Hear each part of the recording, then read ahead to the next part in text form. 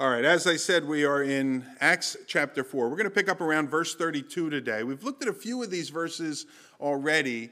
Now, it's been 3 weeks since we were last together in Acts because we took a week off on what we call Palm Sunday. We spent some time considering what was going on during Holy Week, and last week, of course, was Easter. It was such a good, sweet time. I hope you were blessed. I was just blessed to be in the presence of people excited about the resurrection of Jesus Christ and the impact of the resurrection on our hearts. And so hopefully you were encouraged by that.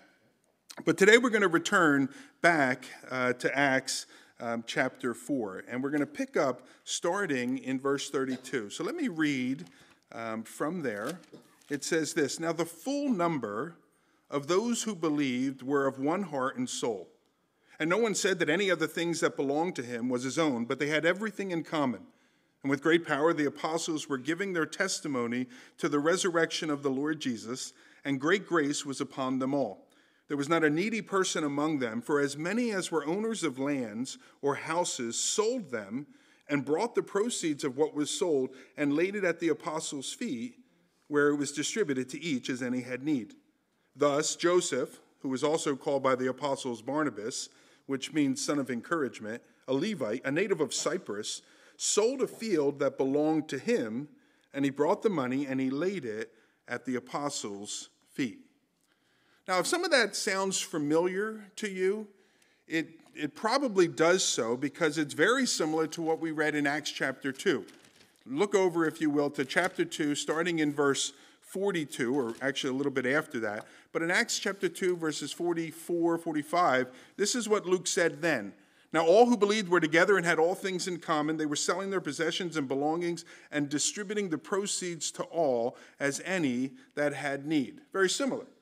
And so you look at it and you're like, all right, why tell me that again, Luke? Why was the need necessarily for Luke to share those things again for us? And what I'm going to suggest to you is because the last few verses of chapter 4 are meant to lead us into and to contrast with the events of Acts chapter 5. And so Luke here, at the end of chapter 4, he takes a few moments to sort of paint this sweet, glorious, wonderful picture of the way in which the church was responding to the needs of other members within the church, and particularly this fellow by the name of Barnabas. And he's going to contrast that in chapter 5 with another individual, or in that case, a couple, a fellow by the name of Ananias and his wife, Sapphira. And so we're going to dig into it. So again, if it sounds familiar, it is familiar, but the reason why I think our friend Luke is doing that is to really set up this contrast between the two individuals. What Luke wants to do in Acts chapter 4 is to demonstrate the impact that God was having on the early church. And so what God is doing in this early church is he's creating such an intense sense of responsibility that this member has for that member. That's that member's problem, but it becomes this member's problem and concern as well. And God is doing that work within them as he's knitting this body of believers together, where individuals feel compelled to meet the needs that other members of the congregation have. One of the most important things that we're going to take note of today is that compulsion isn't an exterior compulsion. Peter doesn't stand up. Matthew doesn't stand up. Any of the other apostles don't stand up and say, all right, I'm going to need you guys to start selling your possessions and bring the goods here so we can provide for other people. It's not an external compulsion at all. It's an internal compulsion. It's a motivation from within to do this particular thing. That's very important for us to take notice of. So, reading again 34, "There was not a needy person among them. For as many as were owners of the lands or houses sold them and brought the proceeds of what was sold, and they laid it at the apostles' feet, and it was distributed to each one as they had need." Now, in the original Greek, we have a tense usage, which is helpful for us because sometimes it gives us a greater sense of the meaning of the passage than perhaps just the words do. And this is one of those instances. And so we have a tense usage that demonstrates that the selling of the property and the bringing of the resources and giving them to the apostles was not something that happened universally at one time. So there was no announcement, we need everybody to sell what you own and bring the cash here. There was no announcement. It wasn't a universal thing that happened all at once, but rather it was this thing that was occurring here, and then it happened over there, and then it happened over there. as people were motivated by God to do that particular thing, they would go, they'd sell their extra resources, they'd give them to the apostles so that they could be distributed to those that had need. Now, why so many needs? Why does everybody have needs that we have to be selling our property and providing from? Well, I remind you, we are in Jerusalem. We are essentially following the days of Pentecost, where thousands of people came to know the Lord. These are people that had traveled from all over the world to come celebrate the Jewish holiday of Passover. God poured out his Spirit, and the church was born. And many of those individuals stayed there in Jerusalem so that they could learn of the apostles. I don't know about you, if you've ever gone on a vacation, you bring a certain amount of cash with you, or you have in your mind, all right, this is how much we can spend on this particular vacation, and soon enough, you run out of money. You don't have a place to go home to stay. You got a hotel, and every night it's costing you a little bit more, and you got to eat out, and all these kinds of things. And so the people began to run out of funds. And so their needs needed to be met as they stayed there in Jerusalem to learn and to grow, and then eventually to bring their faith back with them to wherever it is that they had come from. I think an additional motivation for why people were so willing to sell their properties is not just to meet the needs of those they cared for, it's certainly so, but I think an additional motivation, what did Jesus say was going to happen within Jerusalem within a generation? He said it would fall. Jerusalem would be attacked. Enemy conquerors would come in. This is Matthew chapter 24. And so I think there may be this sense of, well, it's all going to burn anyway. It's all going to be taken away anyway. I might as well use it for good now. And so people have this another inner motivation. You know what? Let's meet the needs of those that have them. And so we have an unusual example that is put forth, maybe not unusual, an extraordinary example of giving that is placed before us here in this passage. And one of the examples that we're given is this fellow by the name of Joseph. Now, there's a lot of Josephs in the Bible. And so the apostles came to know of this Joseph by the name of, class, Barnabas. And we know Barnabas. If you've read the book of Acts, you know that he appears again and again later on as we move through the book of Acts. The name Barnabas means encourager, or the son of encouragement. And so Barnabas was a fellow that stood out. The apostles took note of him. The apostle says, man, you're awesome. I appreciate you. You know, when people leave your presence, they leave encouraged. And we see later in the book of Acts, one of the ways in which he did that was by talking, by communicating, by demonstrating. So there was a time later on in the book of Acts where the apostles, or people I should say, the Christians were a little leery of Paul. Saul was this rabbi that had been killing Christians. He got converted. He came to the faith. He now was kind of joining the church, and people were afraid of him. Now, I see where this is going. He's trying to infiltrate us. He's, undercover. He's going to get us, and then he's going to kill all of us. And so people were reluctant to welcome Paul into their fellowship. Barnabas comes alongside, puts his arm around him, addresses the congregation. I know this man. You can trust him. He was an encourager in that sense. And here in Acts chapter 4, it seems that his encouragement was he saw the needs that people had, and he said, Lord, how would you have me to help? And God began to move on his heart. He sold some property. He brought them money. I'm just happy to meet your need here. He gave it to the apostles so that they could be blessed. Barnabas is an example of a generous giver. As we look here at Ananias in the next chapter we'll get to right now, he's the exact opposite of that. Barnabas is a fella who I'm quite certain didn't do this so everybody could see him. But people began to take notice. Word began to filter out. He became known as Mr. Encouragement, as we see there in verse 36.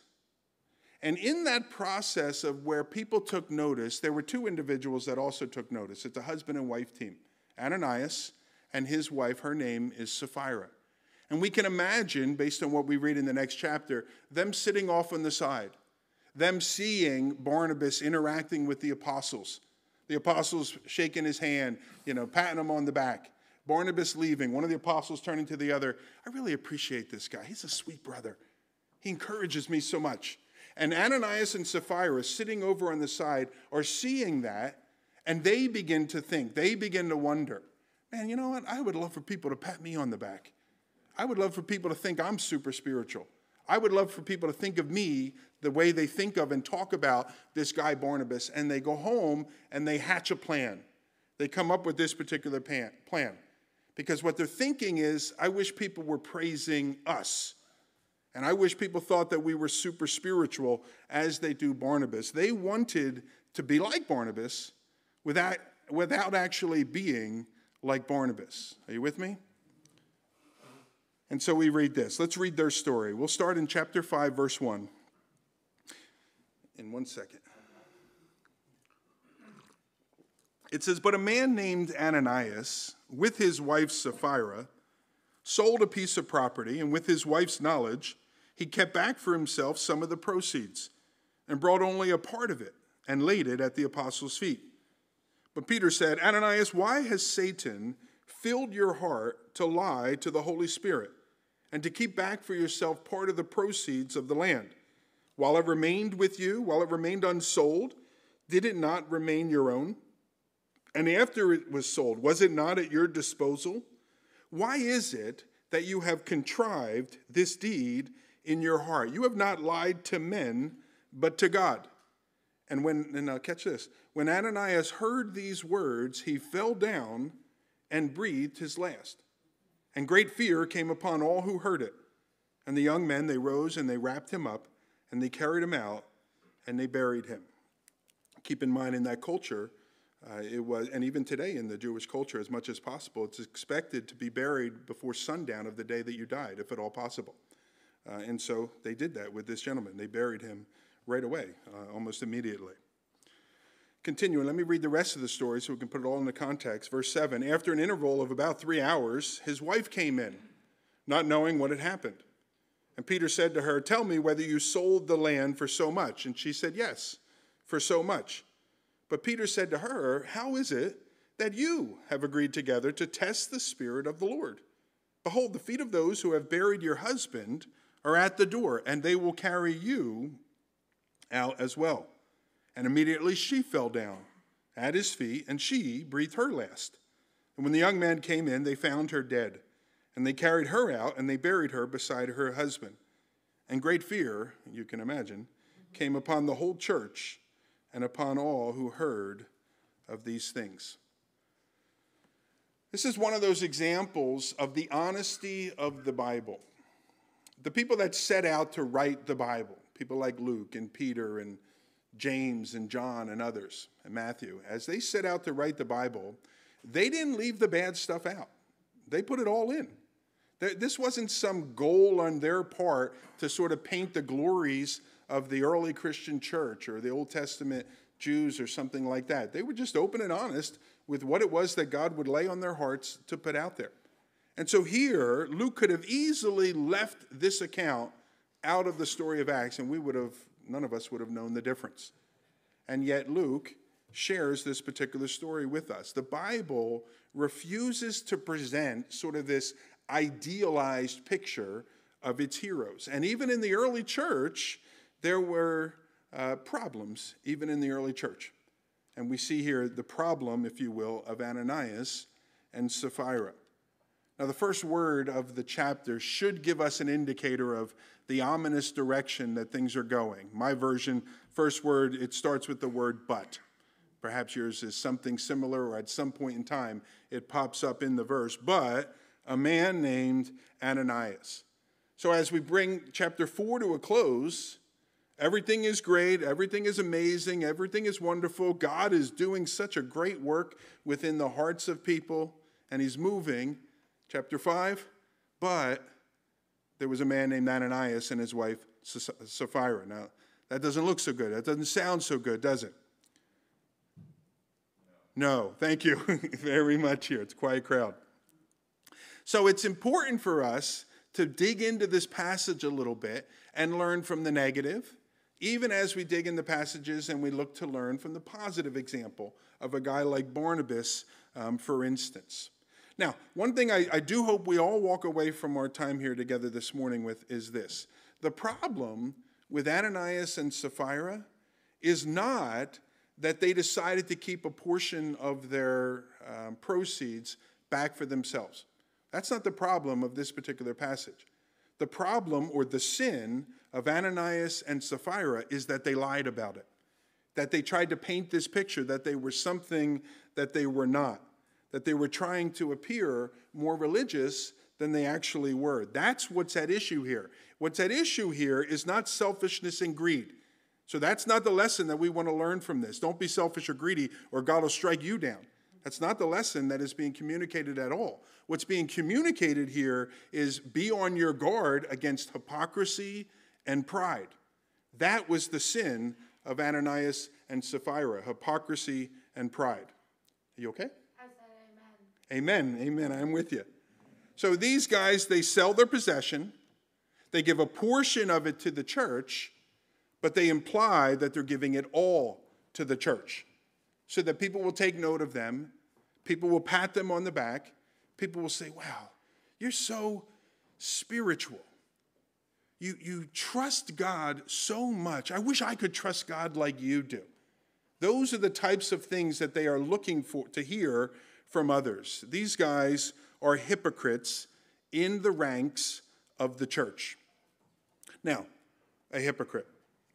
A hypocrite is one that pretends to be something that they are not.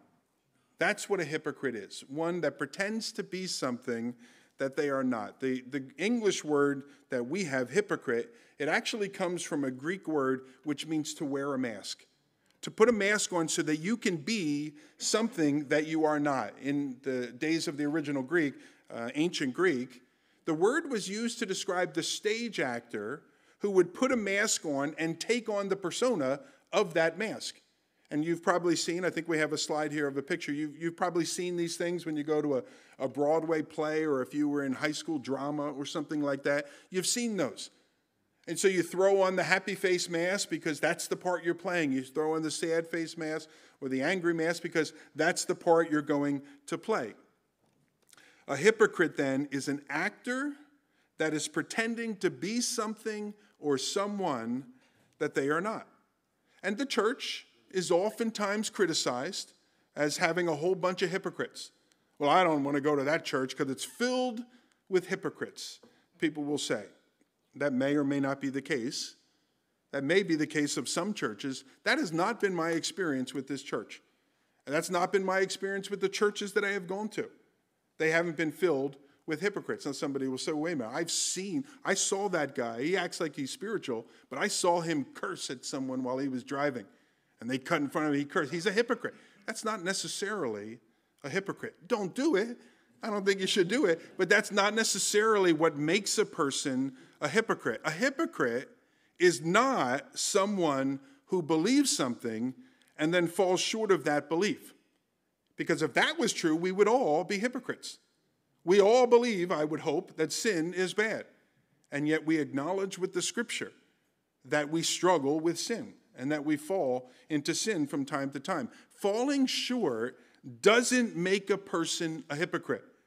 It makes a person human.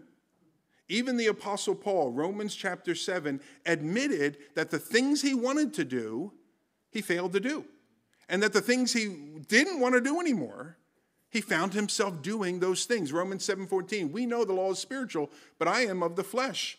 I am sold under sin. I do not understand my own actions. I do not do what I want, but I do the very thing that I hate. Has that been your experience, believer? And that's what it means to be a believer. That we struggle with sin and we fight against sin. Now, it's very important for us to remind ourselves, Paul wasn't a hypocrite. Paul was a sinner. He was a sinner in the process of saying no to his flesh and yes to the leading of the Spirit. Now, at the same time, I also want to say this. Paul didn't just say, well, I'm only human.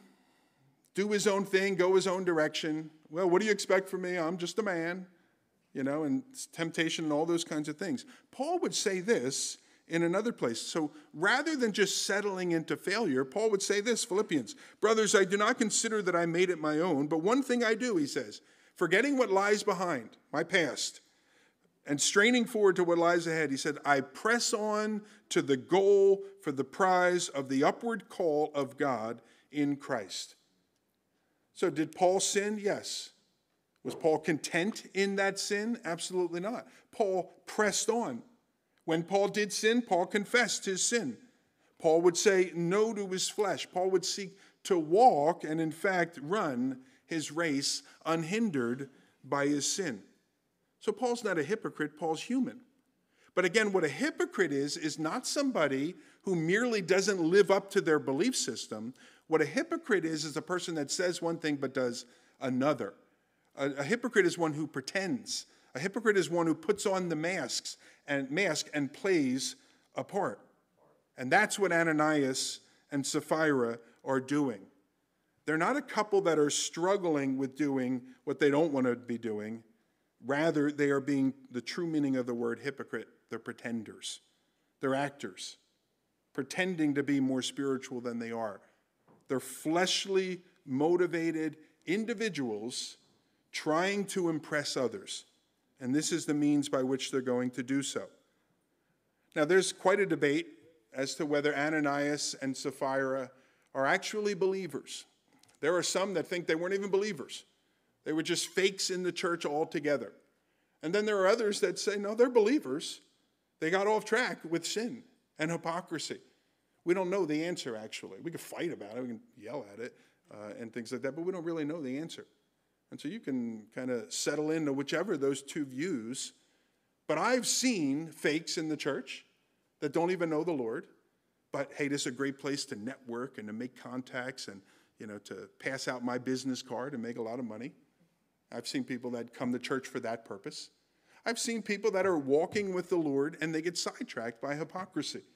And so it could be either of those scenarios that we have here.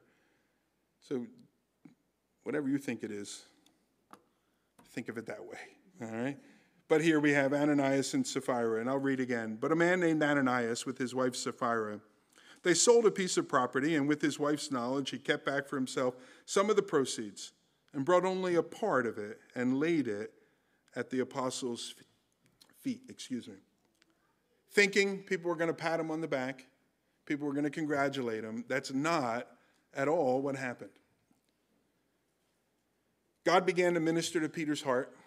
Peter, one of the apostles, seated somewhere, and the people come before them. Bring this gift here. This is the proceeds, from our land. And God is working on Peter's heart, and Peter is led to confront Ananias.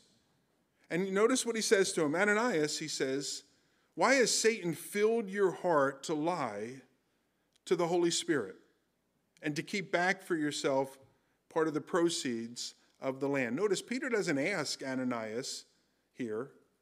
He already knows the answer. God had revealed it to Peter in a miraculous way. This is, I would suggest to you, what Paul talks about in 1 Corinthians chapter 12, and what Paul refers to, as you can see the verse there, an utterance of knowledge, or some call it a word of knowledge. It was a supernatural knowledge of an event that Peter shouldn't have known, but God, by his Holy Spirit, let Peter know in this particular instance. Peter knew that Ananias was trying to snow the church, was trying to deceive the church, so that people would be more impressed with Ananias. And Peter calls out Ananias. Please again, notice, Peter does not call out Ananias merely about keeping some back for himself. But as it says there in the middle of verse 3, why has Satan filled your heart to lie to the Holy Spirit? That's what Peter calls Ananias out on, that he lied to the Holy Spirit. A couple things I want you to notice about this. And I feel like today's study is going to be a whole bunch of random things that I observe and I notice. Just bear with me, all right? I feel like it's choppy, all right? But hang in there with me. First thing, let's notice this. He says, Satan has filled your heart. Now, that doesn't mean that Satan has taken possession of Ananias and was now able to move his hands around and his arms around and all kinds of stuff, or that Satan made Ananias and his wife do what they did. Because look at verse 4. Down in verse 4, he says, and you have contrived this deed in your heart. So Satan filled the heart of Ananias, as the text says, and yet Peter goes on to ask the question why Ananias contrived this thing within his heart. You see the connection there? So Satan put the thoughts, Satan put the ideas, Satan began to move in the heart of Ananias, but it was Ananias' decision to continue to go forth. So what we learn in our study of the scriptures is that Satan, or his demons, whatever it might be, Satan can influence the life of a believer. But Satan cannot force a believer to actually do the sinning. He'll never be able to do the sinning for you or even to make you to sin. So Satan, he begins to stir the thoughts and the feelings and the desires of Ananias.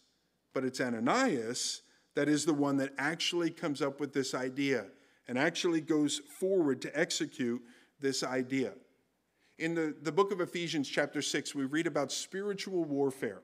And I'd encourage you, become familiar with what the Bible teaches regarding spiritual warfare, because the reality is all of us that are believers in Jesus Christ are engaged in a spiritual battle. And in Ephesians chapter 6, as we're learning about spiritual warfare, Paul uses a phrase, he refers to what he calls the flaming darts of the evil one. I'll read the verse. In all circumstances, take up the shield of faith, with which you can extinguish all the flaming darts of the evil one. I would suggest to you, those are these thoughts, that enter into our minds, into our hearts. These are the things that kind of come out of nowhere. And so you're humming along, and the Lord is good, and everything, and you're just, all of a sudden, it enters in. You're like, where did that come from? Now, sometimes your thoughts are your thoughts. Sometimes it's a reminder of something you did a long time ago, and that enters back in. Sometimes your brain just goes down a particular path.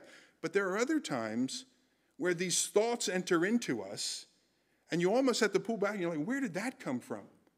Well, don't be surprised if it's an example of spiritual warfare. Times when unknowingly we are engaged in a battle. And Satan begins to shoot his flaming darts, his flaming arrows into your heart and into your mind. That's what I think we're seeing here in this particular passage. It's entering into our friend Ananias' heart and mind, his wife Sapphira's heart and mind. And this is why Paul would tell us in 2 Corinthians chapter 10, is that we take every thought captive to Christ. Paul says we destroy arguments and every lofty opinion raised against the knowledge of God, and we take every thought captive to obey Christ. So just because you think it, whether it originated from your own mind, or it's something that is thrown in there from the world, the flesh, or the devil, we take it captive to Christ. Is that from you, Lord? Is this what you would have me to think? Is this the direction you would have me to go? Satan here, he shoots his metaphorical arrow toward Ananias.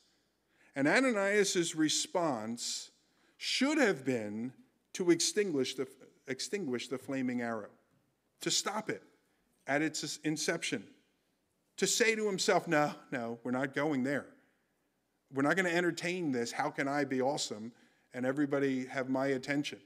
Which was the flaming thought that came into his mind. Ananias doesn't do that. Instead, we can imagine what Ananias does is he turns over to his wife and he glances at her and he says, are you thinking what I'm thinking? And she says, I think I am. Let's go home and hatch out the plan. And together they begin to go down that road. Satan perhaps put them on that road, or Satan shined a bright light on that particular road, but it was their decision to go down that path. Look, Satan doesn't want the church of Jesus Christ to thrive. Nor does he want you as an individual saint, as part of the church, to thrive in your walk with Jesus Christ. And that's what's happening in Acts. In Acts chapter 3, Act 2, chapter 3, chapter 4, the church is thriving. Thousands are coming to the faith. They're loving one another as God would have the church to love one another. Great things are happening. It's what we would all long for in a body of believers that we are a part of. And Satan takes notice of it, and he goes on the attack. Satan does not want the church of Jesus Christ to thrive. He does not want the individual saint of Jesus Christ to thrive. And so if you're doing pretty well in your walk with Jesus right now, realize the devil might take notice of that. He might turn his attention to you. What is a way that perhaps I can trip them up and to get them off track? Now, in Acts chapter 3 and 4, Satan attacked from outside. He brought heavy persecution. If you preach another thing in this man's name, if you even talk about this man again with somebody else, we're going to throw you in jail. That was an outside attack. Many people would be like, well, you know what? I'm not doing that again. And he would stop the work. Peter and John were like, this is fantastic. They went back, told all their friends, we were persecuted for Jesus. It didn't work. So Satan switches his plan. He doesn't attack them from the outside. What's he do now? He attacks them from the inside. He sits a person right down there in some of the seats of the church who may have the potential, excuse me, I'm in trouble here. Be careful. All right. He sits a person right down there in the church that may have the ability or the potential to divide the church, to separate the church, to get people's eyes off of heaven and around on each one. Satan attacks from without, Satan attacks from within because his goal is the same. How can I stop this church or this individual from thriving in their walk with the Lord? So if you're doing great in the Lord, praise the Lord. But know that opens you up to attack. Because why would Satan bother somebody that's not doing so well with the things of the Lord? They're already at the place that he wants them to be. Now, some of you are probably hearing this and you're thinking, oh, great. Just what I need, an attack, you know. Well, whether I told you or not, that's how it works, all right? So at least now you know, and now you can be aware. And it's not meant to scare you. It's not to bring you to the end of your rope where you just want to sort of give up. It's to make you aware. Many, many years after this, the Apostle Peter, who is sort of a central figure in our story this morning, 25, 30 years after this, Peter would write these words. It was an admonition to those he was writing to. And he said this, be sober-minded, be watchful, because your adversary, the devil, prowls around like a roaring lion, seeking someone to devour. How's that for encouragement this morning? All right? But we need to learn. We need to know the truth. What Peter says, resist him, firm in your faith, knowing that the same kinds of suffering are being experienced by your brotherhood throughout the world. It's ours to be aware and then to be on our guard against the enemy that seeks to destroy us. And then, since Satan is stronger, smarter than any one of us, since he is more cunning than any one of us are astute at being able to see his schemes, and because he is more patient than we tend to be, it is ours to resist him. Don't get into a debate with him. Don't reason with him. Don't say, well, I'm stronger enough. I can withstand. Go ahead and bring your temptation. You know, sometimes we just pick up and run, like Joseph did in the Old Testament. When the temptation becomes too strong, we just get out of there. Well, that'll make me look like a wimp. You are a wimp, all right? And that's okay, all right? We want to remain standing, and that may have to be in a different room altogether. And so we resist the devil. We submit ourselves, therefore, to the Lord. That's what James said. Submit yourselves, therefore, to God. Resist the devil, and he'll flee. He'll move on. He's got other things to worry about and to deal with. You resist him, and again, that might mean getting up and running. Now, I don't want to spend all day talking about Satan. That's not very encouraging or exciting for us as believers. But I do think there are a couple of lessons that we can observe with the way that Satan acts, the way in which he engages in battle. And the first one is this, I've said it already, whenever God is working amongst his people or in your individual life, the devil will always stand opposed to that work. All right, and so that's the first thing that we know. Second thing, I've already mentioned this as well, that opposition, it may come in the form of outward attack. So the world is out to get us and those things. We saw that in chapter 3 and 4 of Acts with the persecution and so on. So sometimes the attack on the church will be outside. It'll intimidate people. they'll kind of run to their corners. They'll hide so that no one will bother them. But other times the attack, as I said, is from within, as we see in this particular instance here. Here, Satan is trying to weaken the church by tainting the purity of the church. Now, the third thing that we take notice of is this. Satan used a seemingly small, insignificant thing to attack these two believers. So Satan doesn't fill their hearts, I want you to go in and murder everybody. That would be a big thing. Instead, he uses a little white lie. Just a little white lie is what he uses. And I think some of us, is this the first time anyone's heard this story? Anybody, a few of you? The first time you heard this story, perhaps you thought, well, that's kind of harsh. God striking him down dead for telling a little white lie? Both the Lord and Satan know, however, the significant impact a quote-unquote little white lie can have. And so Satan moves with just this small little thing. Think of the way that Satan divides churches in our day. He wreaks havoc, gossip. People just start talking about one another. And then this group over here begins to form, and that group over there begins to form, and this group sees that group talking. They don't know what they're talking about, but of course, they're gossiping. And so now we're divided. Slander, lies, as we see here. Satan works through pride, and he begins to stir up a pride within people. Satan works through unforgiveness to divide a body of believers, as people are just not willing to let that go, to get past that, and to forgive even as they themselves has been forgiven. For some, it's just innocent flirting. As this guy here, just a little innocent flirting with that gal over there. And we know where that leads and the way that divides and rips apart a church. Satan doesn't come in saying, I'm going to set off a bomb here. He starts with something very little. Some seemingly insignificant thing that you're not going to take very seriously. It's going to be fine. I can handle it. And that is what he uses. And so, brother and sister, if I might exhort you and myself, even as Peter exhorted his readers, be sober-minded, be watchful, because your adversary, the devil, prowls around like a roaring lion, seeking whom he might devour. That includes you. Be on your guard. Now, going back to Peter's words, notice Peter says to him, Ananias, you lied to the Holy Spirit. This tells us something about Peter's understanding of who the Spirit of God is. Peter says you lied to the Holy Spirit. That tells us Peter knew that the Holy Spirit was a being. He wasn't some force. And so you wouldn't come into the house and say, you lied to the electricity today, because that's a force.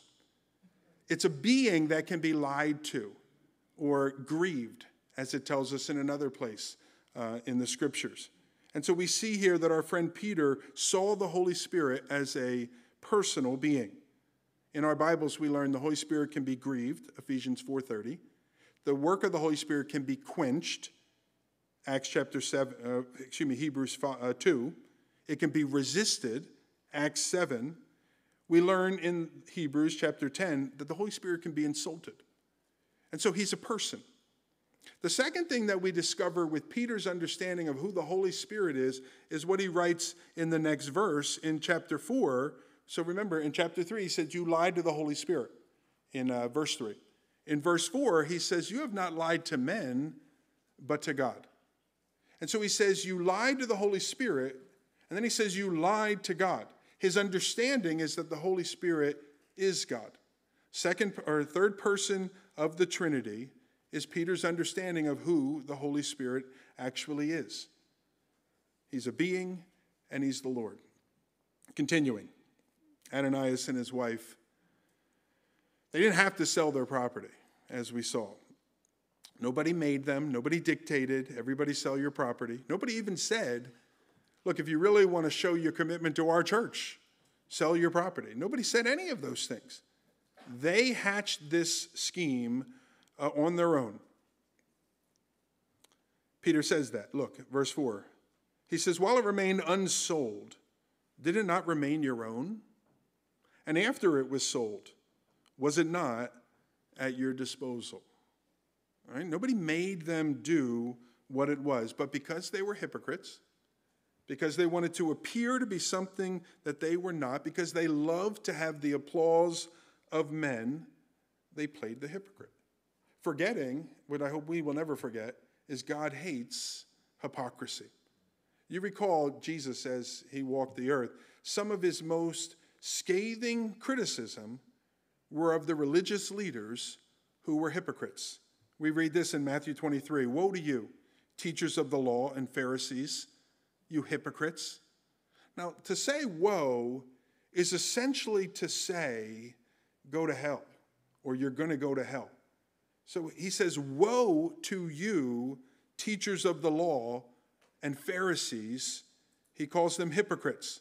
He says, you're like whitewashed tombs, which look beautiful on the outside, but on the inside are full of the bones of the dead and everything that is unclean.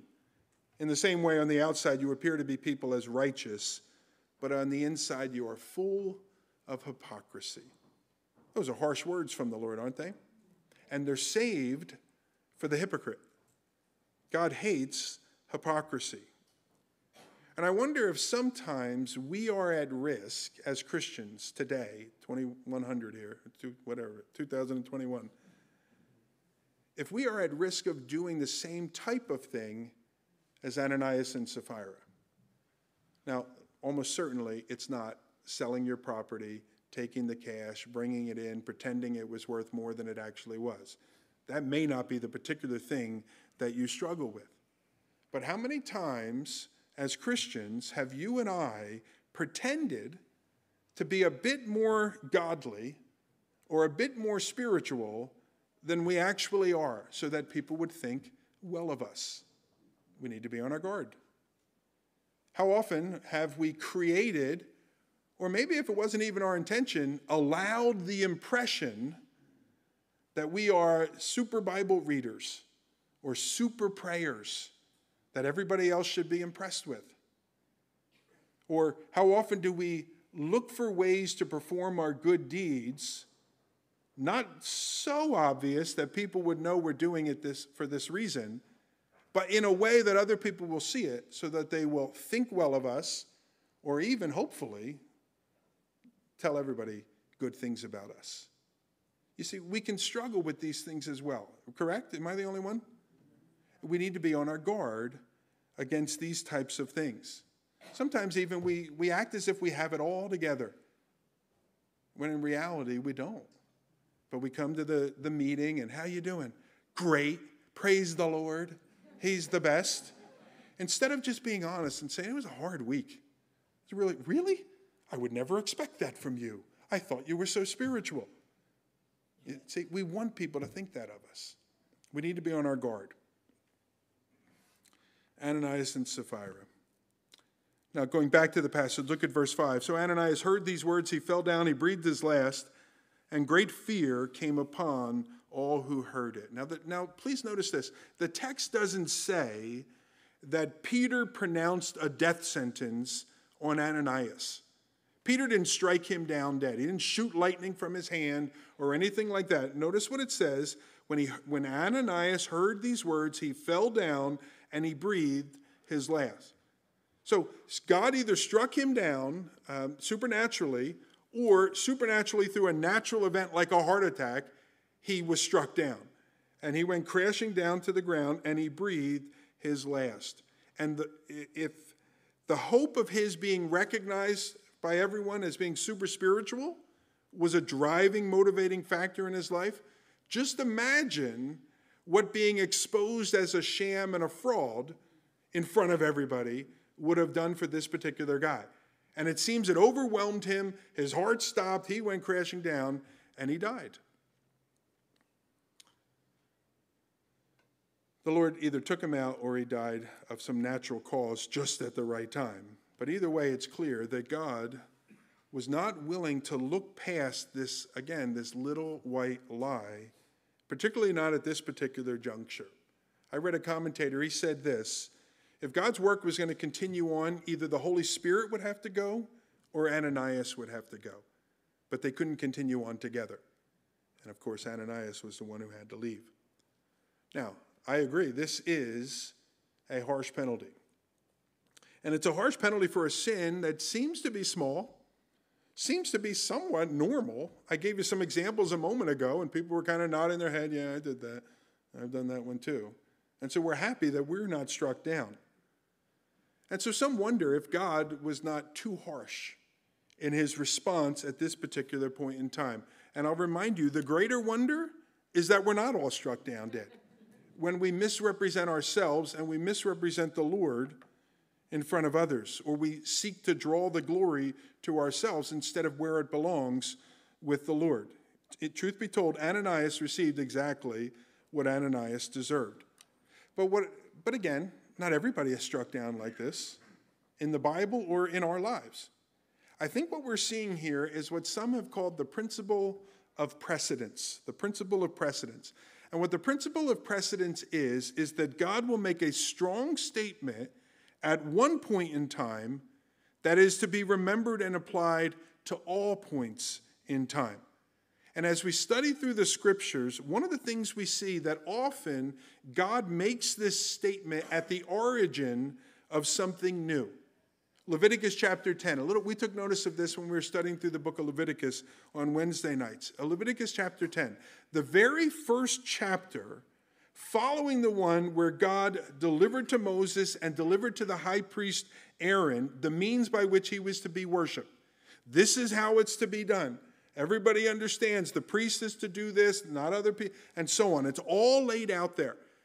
In Leviticus 10, the very first chapter following that information, Nadab and Abihu, sons of Aaron, they decide that they're going to do something different.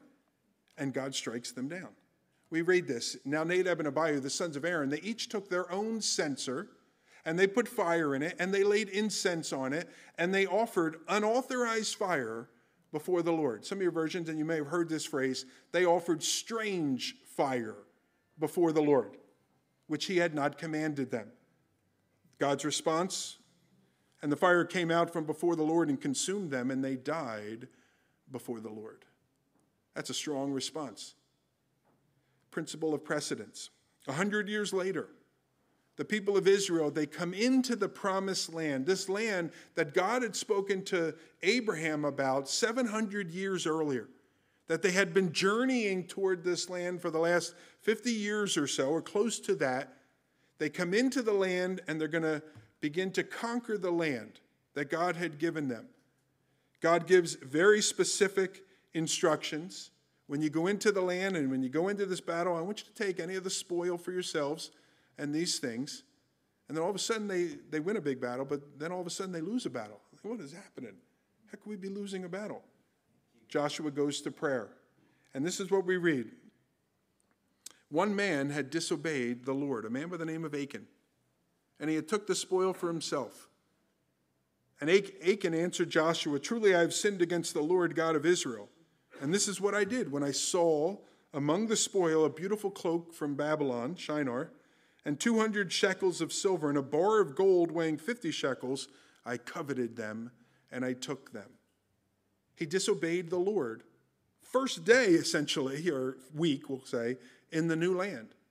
And God's response, we read, and Joshua said, "Why did you bring this trouble on us? The Lord brings trouble on you." And all Israel stoned Achan. Saddest part of the story, he stole all these goods that he shouldn't have had. And he went home to his house, his tent, dug a hole in the ground, put a little carpet over him, and that's what he did with his stolen goods. He couldn't put them up on a mantle. Hey, everybody, look. Because that would reveal his crime. That would reveal what he did. So he disobeyed the Lord for what? For what? To bury it in the ground. And God's judgment on him was strong. He was put to death. We read 1,000 years after, so about 300 years later, but 1,000 years after Abraham, and this was during the days of King David. And there was a fellow by the name of Uzzah who reached out his hand and steadied the ark of God. So the ark of the covenant of God had been taken. and it had been brought to an opposing village of one of the foreign countries. And the children of Israel, they went and they got that and they brought that. They were going to set it up. Eventually, this would lead to the setting up of the temple there in Jerusalem, all these kinds of things. And it's making its way back to the land of the Israelites. It's on a cart. It shouldn't have been, but it was. And the cart stumbled, and the ark was about to fall to the ground. Uzzah, a man there, reaches his hand, and he catches the ark so that it can't fall. Now, you recall, no one was allowed to touch the ark of God. They actually had these rings, 4 rings that came off of the 4 corners, and poles were put through those rings, and the priest would carry the poles. The priest would carry the poles, but they themselves weren't even allowed to touch the ark. And here is Uzzah doing what I would say is a good thing. I don't want it crashing down and breaking. Reaches out and touches it, and the scripture says, and the anger of the Lord was kindled against Uzzah, and God struck him down there because of his error, and he died there beside the ark of God.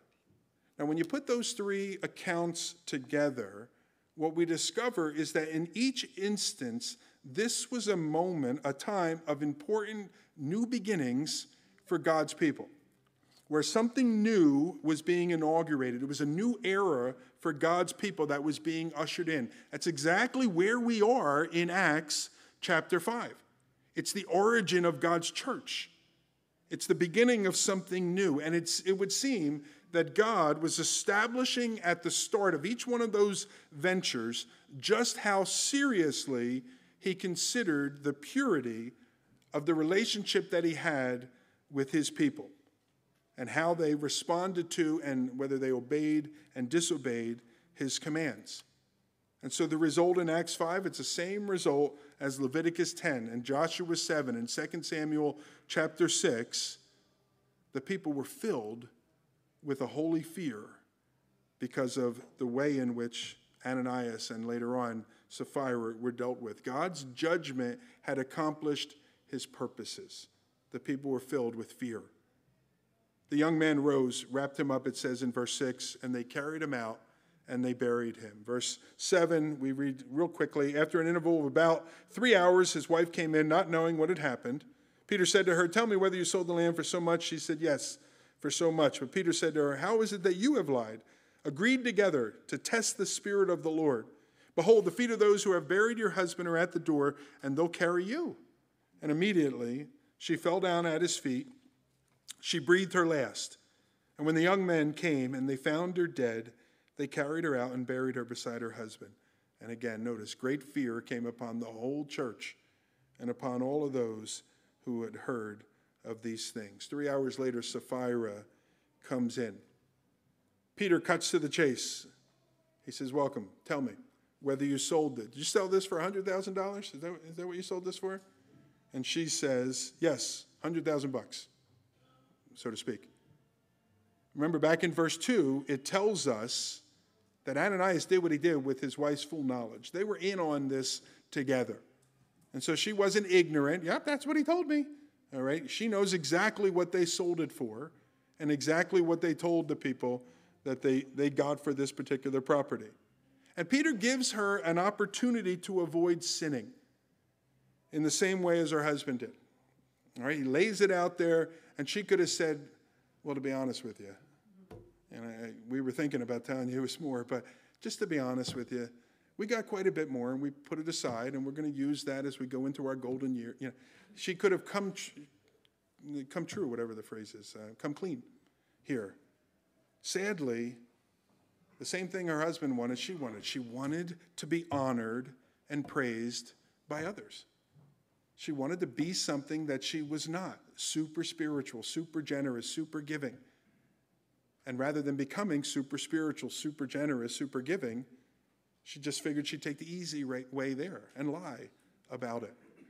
I think a lot of churches make these mistakes. They play on these things. And so we're going to start a list over here on the side, and we're going to have the top 10 givers of Calvary Chapel of Mercer County. And we're going to do it computerized so it can change every week, and we're going to put it up there, and then people will sit, and they'll look, and they'll say, "Oh, man, I want to get on that list." Because I noticed, man, people on that list, everyone goes, hi, Mr. Jones, I'm so glad you're here today. And they just feed into it. We don't talk a lot about giving here. I don't know what people give to the church. I hope you understand that.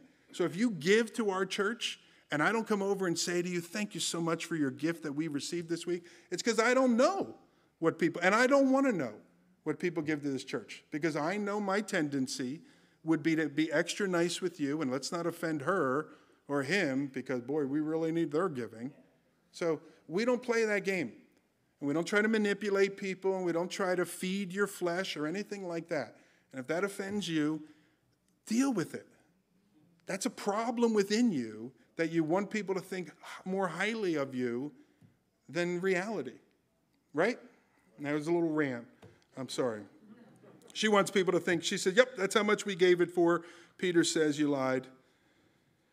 Here's what I hope we can take away from this. I'm going to wrap it up. It's like 700 degrees in here. Alrighty. Will's not here to put the arrow on, and it's in my office, and I can't put it on. I'm up here. So deal with it. That's the title of today's sermon. Just deal with it. All right, so notice this. All along the way, Ananias and Sapphira could have turned back. That's the way it is with sin. Very rarely do we jump off the cliff, and we're in the midst of sin. The reality is we begin to move closer and closer and closer and closer to the cliff before jumping off. And anywhere along this process, Ananias and Sapphira, they could have stopped. The thoughts could have come into their mind. They're like, no, we're not going there. And they could have stopped. They could have talked about it for 10 minutes, 20 minutes, an hour. And then one of them could have been in the bathroom, came out and said, you know what I was thinking? This is stupid. Let's not do it. They could have been walking to the church with the money, with the big plan. All right, remember, 35,000 is what we got. Remember the number, 35. And one of them could have said, you know what? Let's not do this.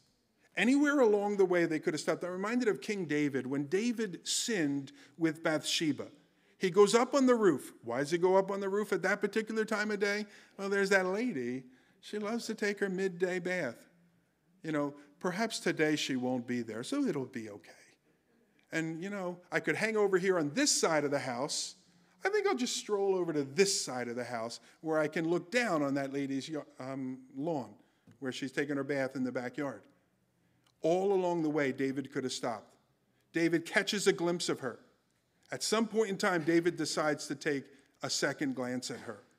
Then David decides, go get that lady for me. All along the way, he could have stopped.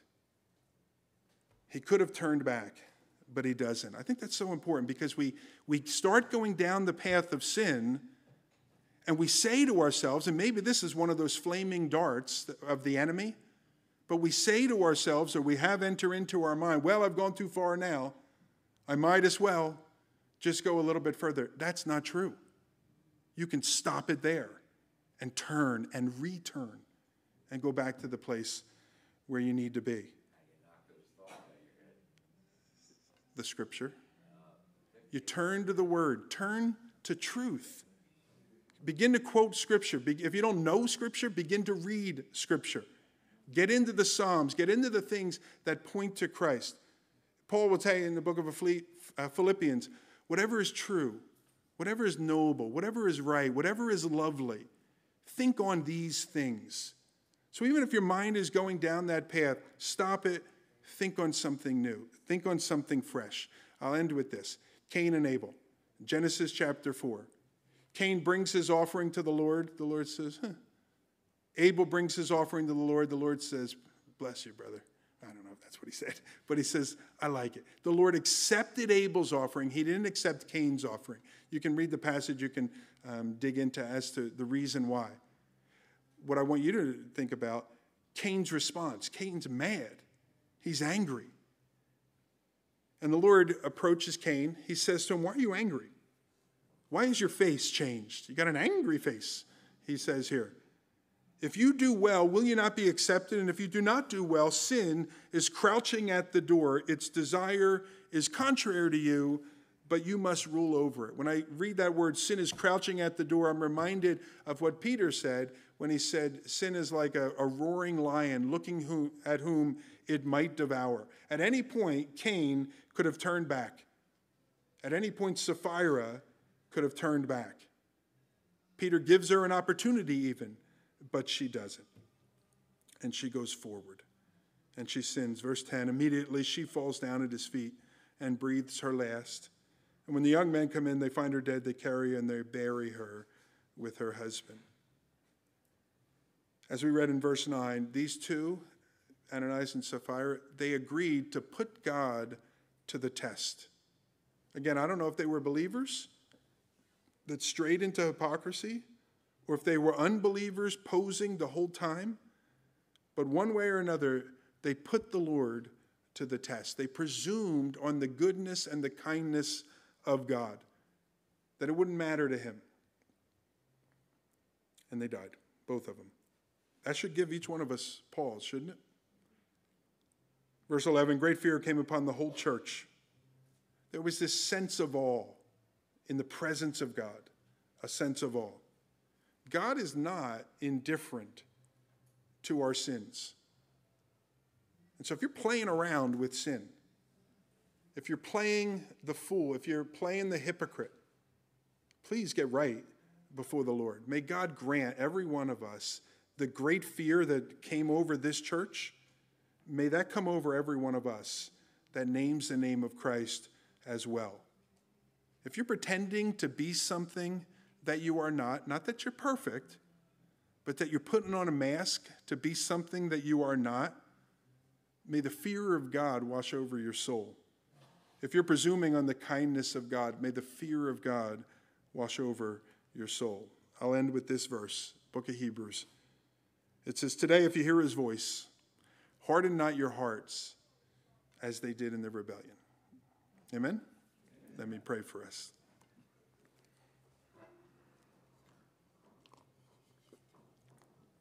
Before we pray, why don't we just silently have a time of prayer? Speak to the Lord about an area or maybe a few areas in your life that the Lord brought to mind this morning. Maybe areas that you've been playing the hypocrite.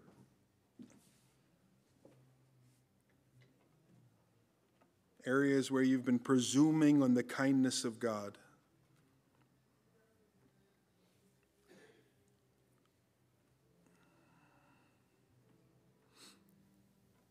Father, you're gracious, you're kind. But Lord, we never want to be those that presume on your mercy or on your grace or your kindness. Lord, we never want to be those that approach our walks with you with this mindset that, yeah, I know God said that, but God doesn't really care about that. Because, Lord, you have evidenced in your word that indeed you do. And so, Father, we thank you that your Holy Spirit, though we are 100 or so different individual people in this room and many watching online that are different, separate, individual, one from the other, Lord, the wonder of your Holy Spirit is that you can work and minister into each one of our hearts equally, uniquely, at the same time. And no doubt, Lord, you've been doing that this morning. You've been impressing an area on a lot of our hearts here this morning, maybe every one of our hearts here this morning. And so, Father, what we want to do is we want to bring and lay that down and say, you know what, this is just sin. And I confess it as such. I turn from it. I repent. I go in a new direction. But I pray that you would give us sort of the courage to do that, the wisdom to do that. For the deliberate walking in sin, Lord, ends in destruction ultimately, one way or another. So, Lord, may the fear of God come upon each one of us in a fresh way this morning. We pray in Jesus' name. Amen.